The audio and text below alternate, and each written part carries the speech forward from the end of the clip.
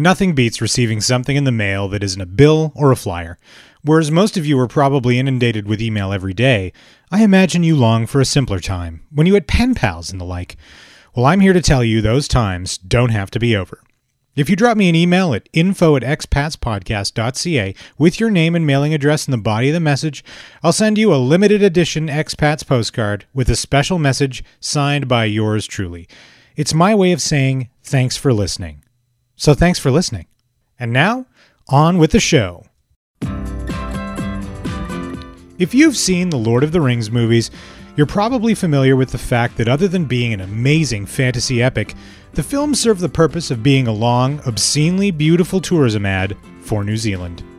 And that's a lot of beauty crammed into a small space. New Zealand is only about twice the size of Canada's Maritimes. But New Zealand is far more than a stand-in for Tolkien's Middle-earth. Kiwis, as they're lovingly referred to, invented bungee jumping, the jet boat, and zorbing, which is an activity that involves being shoved into a hollow plastic ball rolled down a hill. A New Zealand referee was the first to use a whistle to stop a game in 1884, further proof that there is probably a piece of trivia for everything even remotely notable. It was also a Kiwi who first split the atom in 1919. His name was Baron Ernest Rutherford, a Nobel Prize winner. New Zealand can lay claim to a lot of things, including Canadians who've come to see what it's like to live in Middle-earth. Join me this episode as we visit a Canadian prairie dweller who took an unexpected journey on the Expats.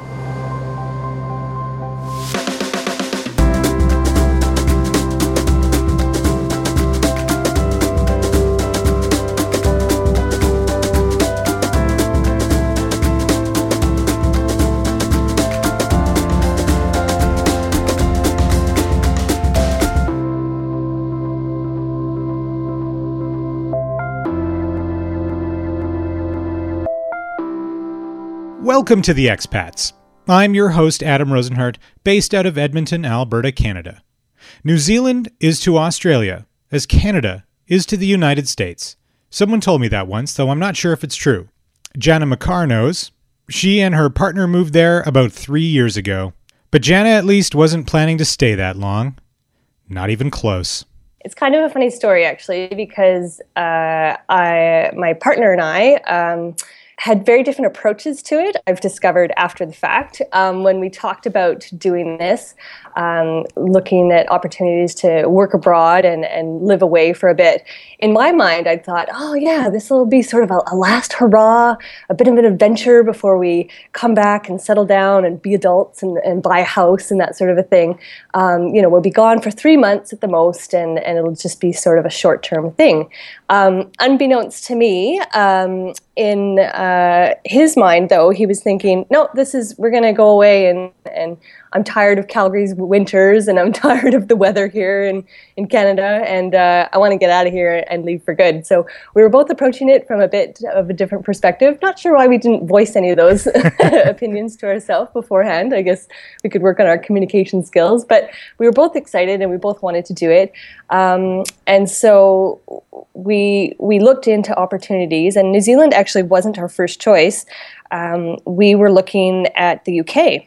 Oh, okay. But that was right, yeah, and that was right around the time, though, that the global economy decided to crash, and literally within a week of us saying, okay, yeah, let's look and see what sort of opportunities there are visa-wise, what we'd have to do for paperwork for that, and we went onto the website, and they had closed all migrant visa applications, and they weren't accepting any outsiders anymore. Oh, man. So basically the UK was closed off to us. We said, oh, okay, where else should we go then? And we looked to Australia.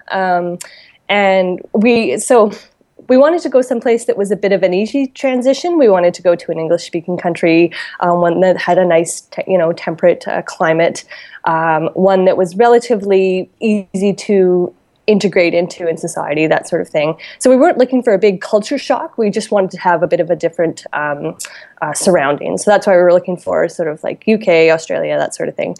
Australia ended up being kind of there's quite a bit of paperwork, and there's quite a bit of a cost, actually, to apply to go over there. So that was turning us off a bit.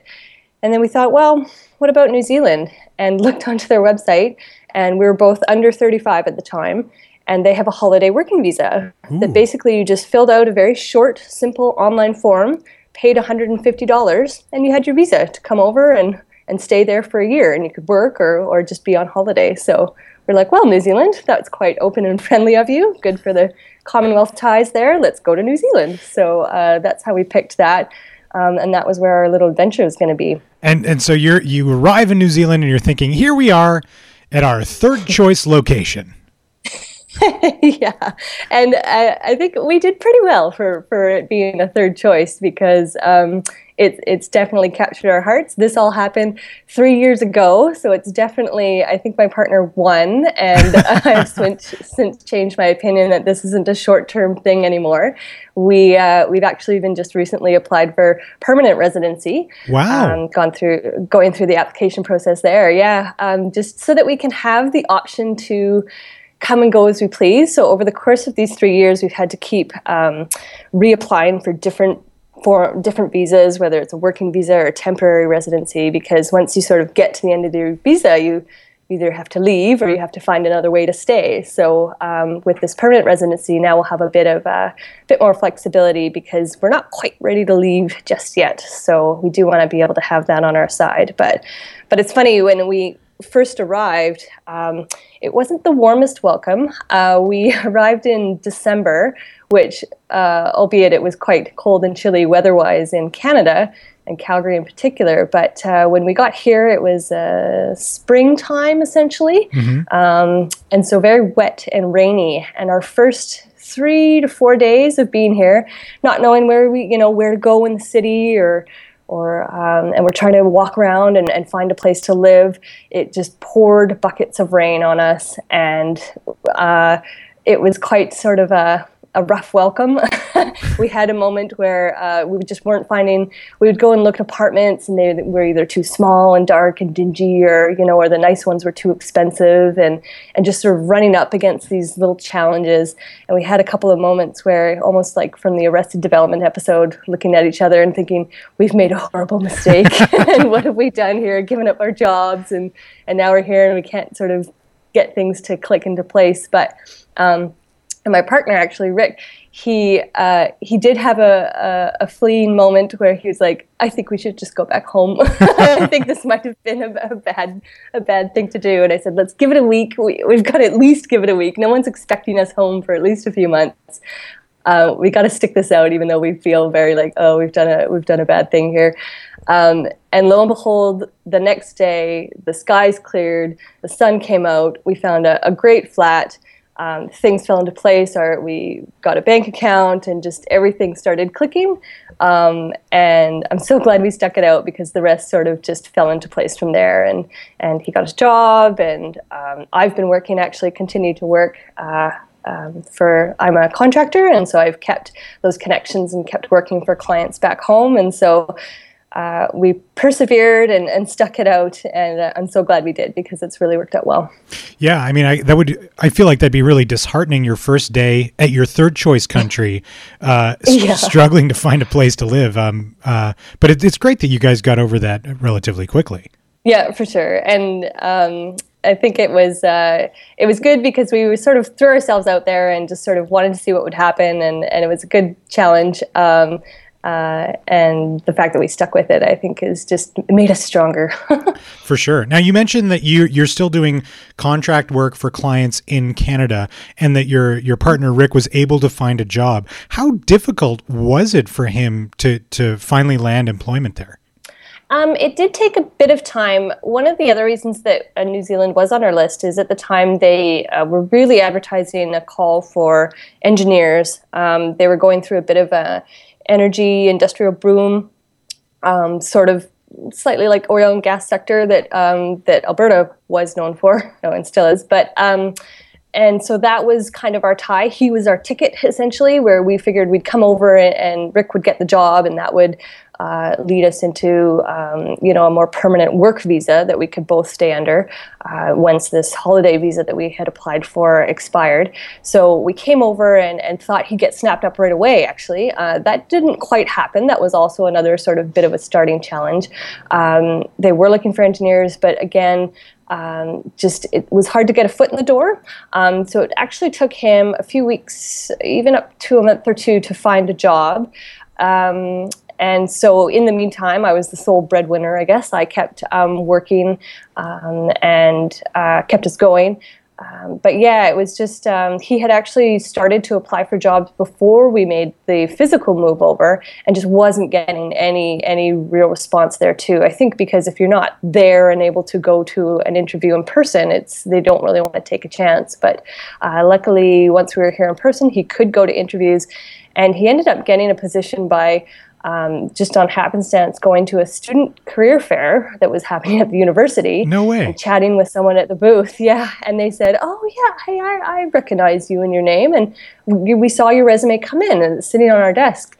And so they called him in the next day, and he had more of another face-to-face conversation with them. And it led to from that. But it's interesting because it was just sort of, if you're out of work for a few months and you start to look for, well, I'll do anything, what can I find? And I heard about the student fair, and I'm like, I know you're not a student, but just go check it out, just go see what could happen. So it's good that he did, because he ended up running into this contact at this company that recognized him. So that ended up working out. Now, you mentioned that obviously it's hard for someone who isn't actually on the ground to secure even an interview. Do you think they looked at Canadian engineer and thought, we can just hire a Kiwi engineer and it'll be fine? Not sure. I think I know that a lot of people actually, they may have been worried that if they hired him, he wouldn't stick around more. So a lot of people here seem to be a bit transient. Even just within our group of friends, we've had some people move away and some come back from having been away. And so I wonder if they just maybe had a bit of a fear that, oh, here's another Canadian who wants to come over, work for a year, and then they'll move on. Mm-hmm. So I think that there may have been that bit of bias against it. And then the other challenge, too, was that we wanted to live in Auckland. That's where we are now. It's a city about the size of Calgary, which was nice, just again, for not too big of a cultural change, not going to some place quite a bit larger or quite a bit smaller. So Auckland was perfect that way. And a lot of the oil and gas and energy sector jobs were in a place called New Plymouth, which is maybe sort of the equivalent of Perth in Australia or Fort Mac in Alberta. Okay. So smaller, more industrial town, kind of in the middle of nowhere, not too much to do in terms of other activities and our interests at the time. So if he'd wanted a job there, he probably could have made a decent amount of money and would have been working, but our style and quality of life wouldn't have been the same as living in a city like Auckland. So I think that was also a bit of a challenge. Or it was a challenge in that we did want to find something within the city. And then you're competing against more people as well in the city, For sure. rather than these other smaller centers. So, yeah. Okay, so you're living in Auckland. It's kind of about the size of Calgary. Is that where the similarities end? Tell me a little bit about the differences between Canada and New Zealand as you guys have experienced them. Yeah, the size is probably the only similarity with Calgary. Auckland is great in that, and different in that the weather is great. It's predictable. When they say it's going to be 20 degrees and sunny, it is. The weather doesn't change 20 times a day like in Calgary. And also it will be 20 degrees and sunny for weeks on end. And so it's nice in that sense. You can make plans and count on good weather in the summer. Also, we're on the sea. I've never actually lived this close to water before. A bit landlocked in Alberta there. And so not having lived in Vancouver, I would think this is probably what the closest comparison would be, is I feel like I'm living in Vancouver because there's harbors close by and you've got, you can see the ocean just walking a couple blocks down. We live right downtown and right by the main harbor. So it's really nice to be so close to that. one of the biggest differences that we really like is there's no tipping here like there is in Canada. So when you go out to eat or have a meal, you just pay your bill and you're done. You don't have to do math and figure out extra charges to pay for people. Also, when you're shopping for things, the price listed is the price listed. There's no extra taxes or anything to pay on top of things like that for retail prices. So that's kind of nice. Other than that, I mean, most everyone speaks English here. There's the Kiwi accent, and there's a few Maori words, which is their original native settlement. So having to learn sort of the pronunciation of some of those things was a bit different for us. At what point in these conversations you're having with New Zealanders do they use Maori terms? Like, are they exclamations or turns of phrase that you're not used to? There's a few. I find actually most of them are used in terms of less sort of slang and lingo, and more when speaking about things like family. There's a term, I'm probably pronouncing this wrong, whānau. And when they're talking about your family, they'll say your whānau. And so when they're using terms that are, I guess, have more of an honorable sort of meaning and connotation behind them than sort of these larger, bigger, grander, colloquial language terms come out to speak to those bigger sort of meanings. And then as for just slang and turns of phrase, that I think that's just pure Kiwiism. Swimsuits are called togs. Sandals and flip-flops are called jandals. Things like that. The really one that we still find really funny is I think in Canada a lot of people will say, that's sweet, and to say something's really cool or really good. And here they say things are sweet as, with, I guess the explanation is that, well, sweet as what? But you can fill in that blank for yourself, as sweet as you want it to be, right? But they'll apply that to everything. So they'll say, if it's a cold day, they'll be like, oh yeah, it's cold as, or oh, look at that car, it's fast as. And so everything is something as, so that's been quite hilarious too. We've been making a list actually and just keeping track of all the different as terms that we've heard, so some of them make us chuckle there. But I've been caught out in using some of my Canadian lingo as well. I've let toque slip out, and everyone gets a laugh about that. Or I say, "Oh, we're just going to spend the day going out and about," and everyone laughs. So okay, so what would they call a toque in New Zealand? Just a hat? A beanie. A beanie. Yeah. That is incorrect. It's a toque. I know. It serves a very specific purpose.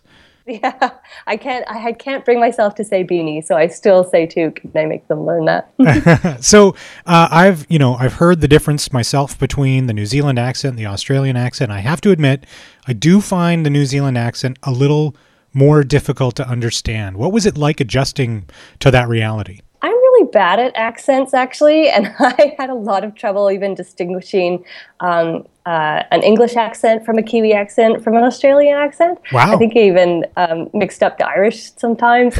I would say, "Oh, how long have where were you born in New Zealand?" And they're like, "I'm from Ireland." So I'm not the best person to ask for that.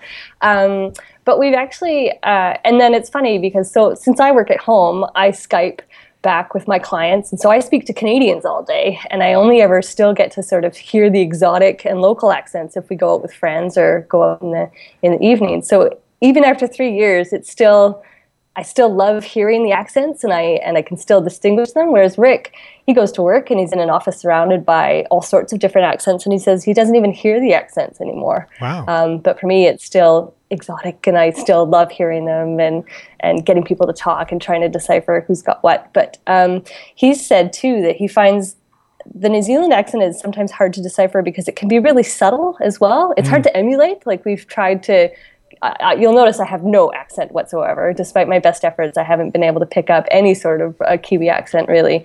But it is hard to try and do that because there's just certain lilts and timings of when the accent will come out that we haven't quite figured out yet and how to use it. Yeah, so I think the Aussie accent just comes off a bit stronger.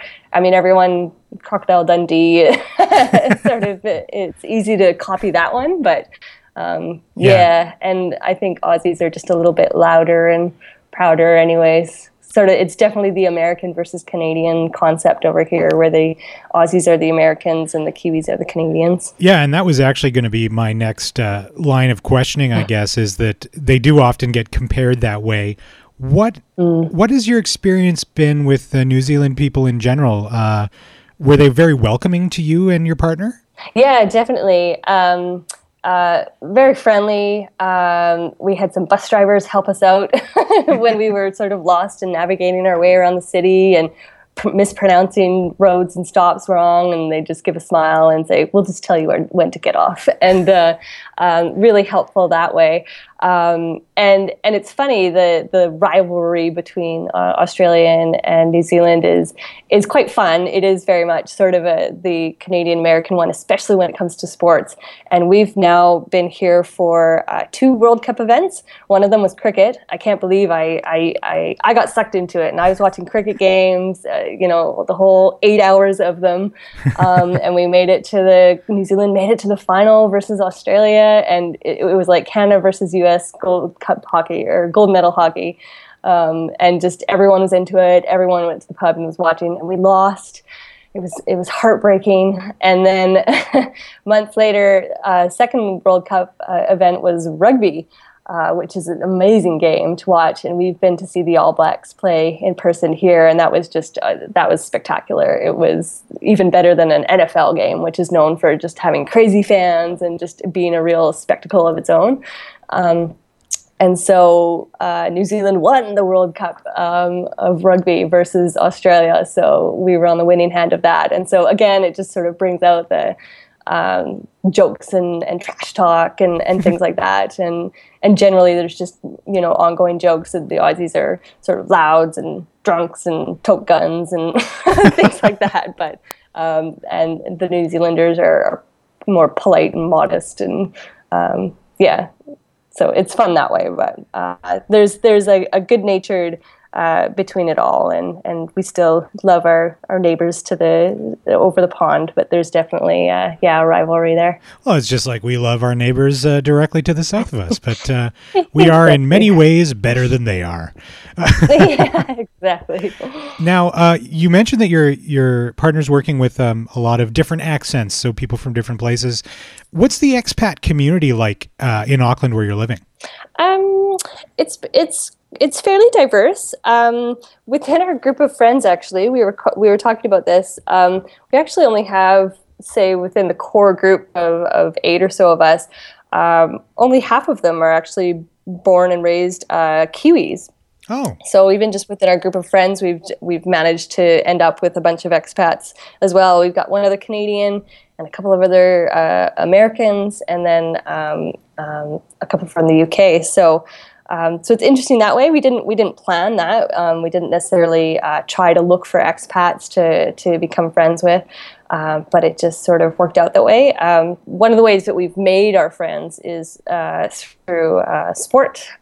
We like to play ultimate frisbee, and so that was a real gateway into sort of the friends that we've made now, and just an overall community to join. So that's really helped, and I think that a lot of people from around the world play that sport. So when they move to a new city, they sort of immediately look for that as to find their place of belonging. And so that's helped us make a lot of really good close friendships. For sure. So there have been a few things that have made your landing in New Zealand a soft landing.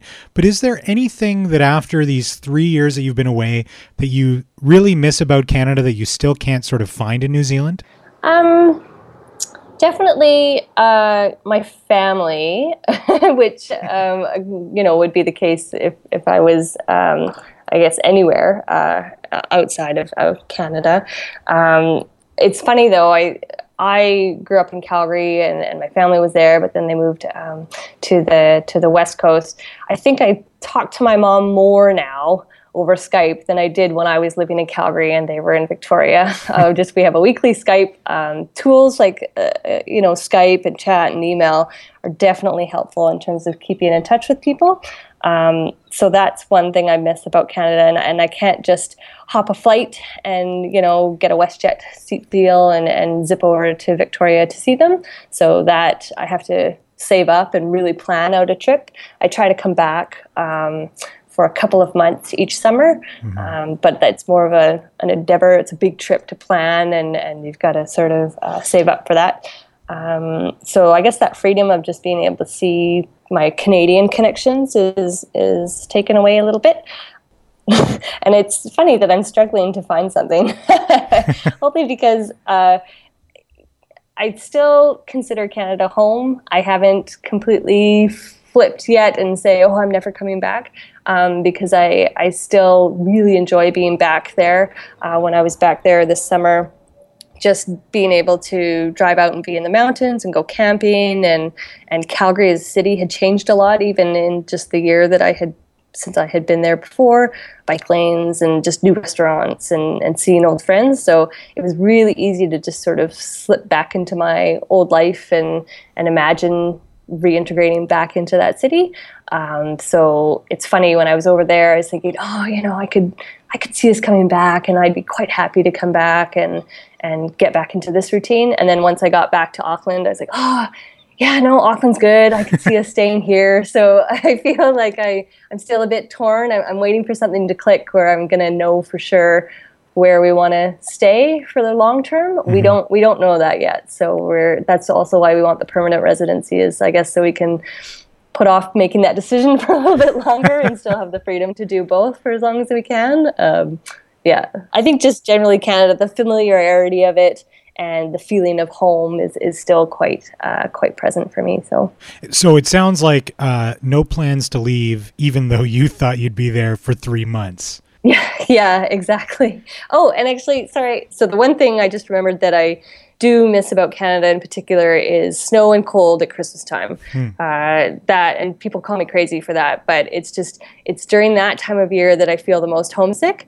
And I should be specific that it's only Christmas Day and maybe Christmas Eve where I miss the snow and cold. Otherwise, I don't miss it at all. But it's just for those 2 days that I miss, having a cup of hot chocolate and seeing the snow fall outside and that sort of thing.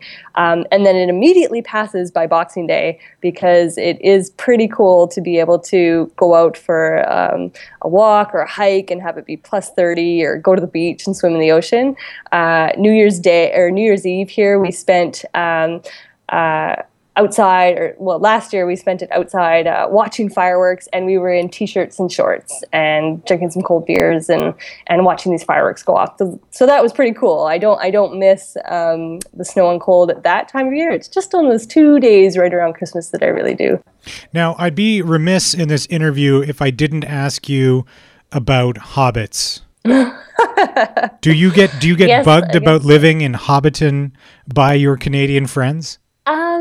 Not so much bugged as I had one friend come and visit, and she ended up doing a bit of a work placement over here, and she was Hobbit crazy, and she loved Hobbits and just totally was enthralled by that whole thing over here. She went to Hobbiton and really experienced all of it. I myself haven't been to Hobbiton yet. I'm not a huge Hobbits fan. I haven't seen the latest Lord of the Rings movies.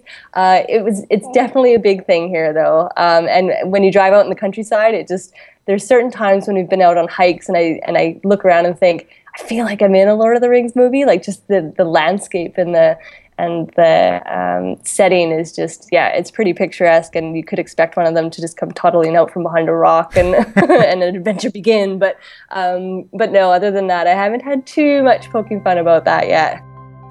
The time will come soon when hobbits will shape the fortunes of us all. Until then, here's hoping Jana and her partner enjoy their time in New Zealand before they're off on their next adventure. Thank you for listening to this episode of The Expats. If there are any expats you think I should be speaking with, have them email me at info@expatspodcast.ca or send me an email yourself, and let's keep building this global network of Canadians living abroad. I've been your host, Adam Rosenhart. If you haven't already, please give the Expats a rating and a review on both the iTunes Store and Stitcher Radio. Those ratings and reviews help the show move up the charts. They make the Expats more discoverable, more visible, and ultimately will help make the show bigger and better. Thank you so much for listening, and we'll catch up again in a couple of weeks.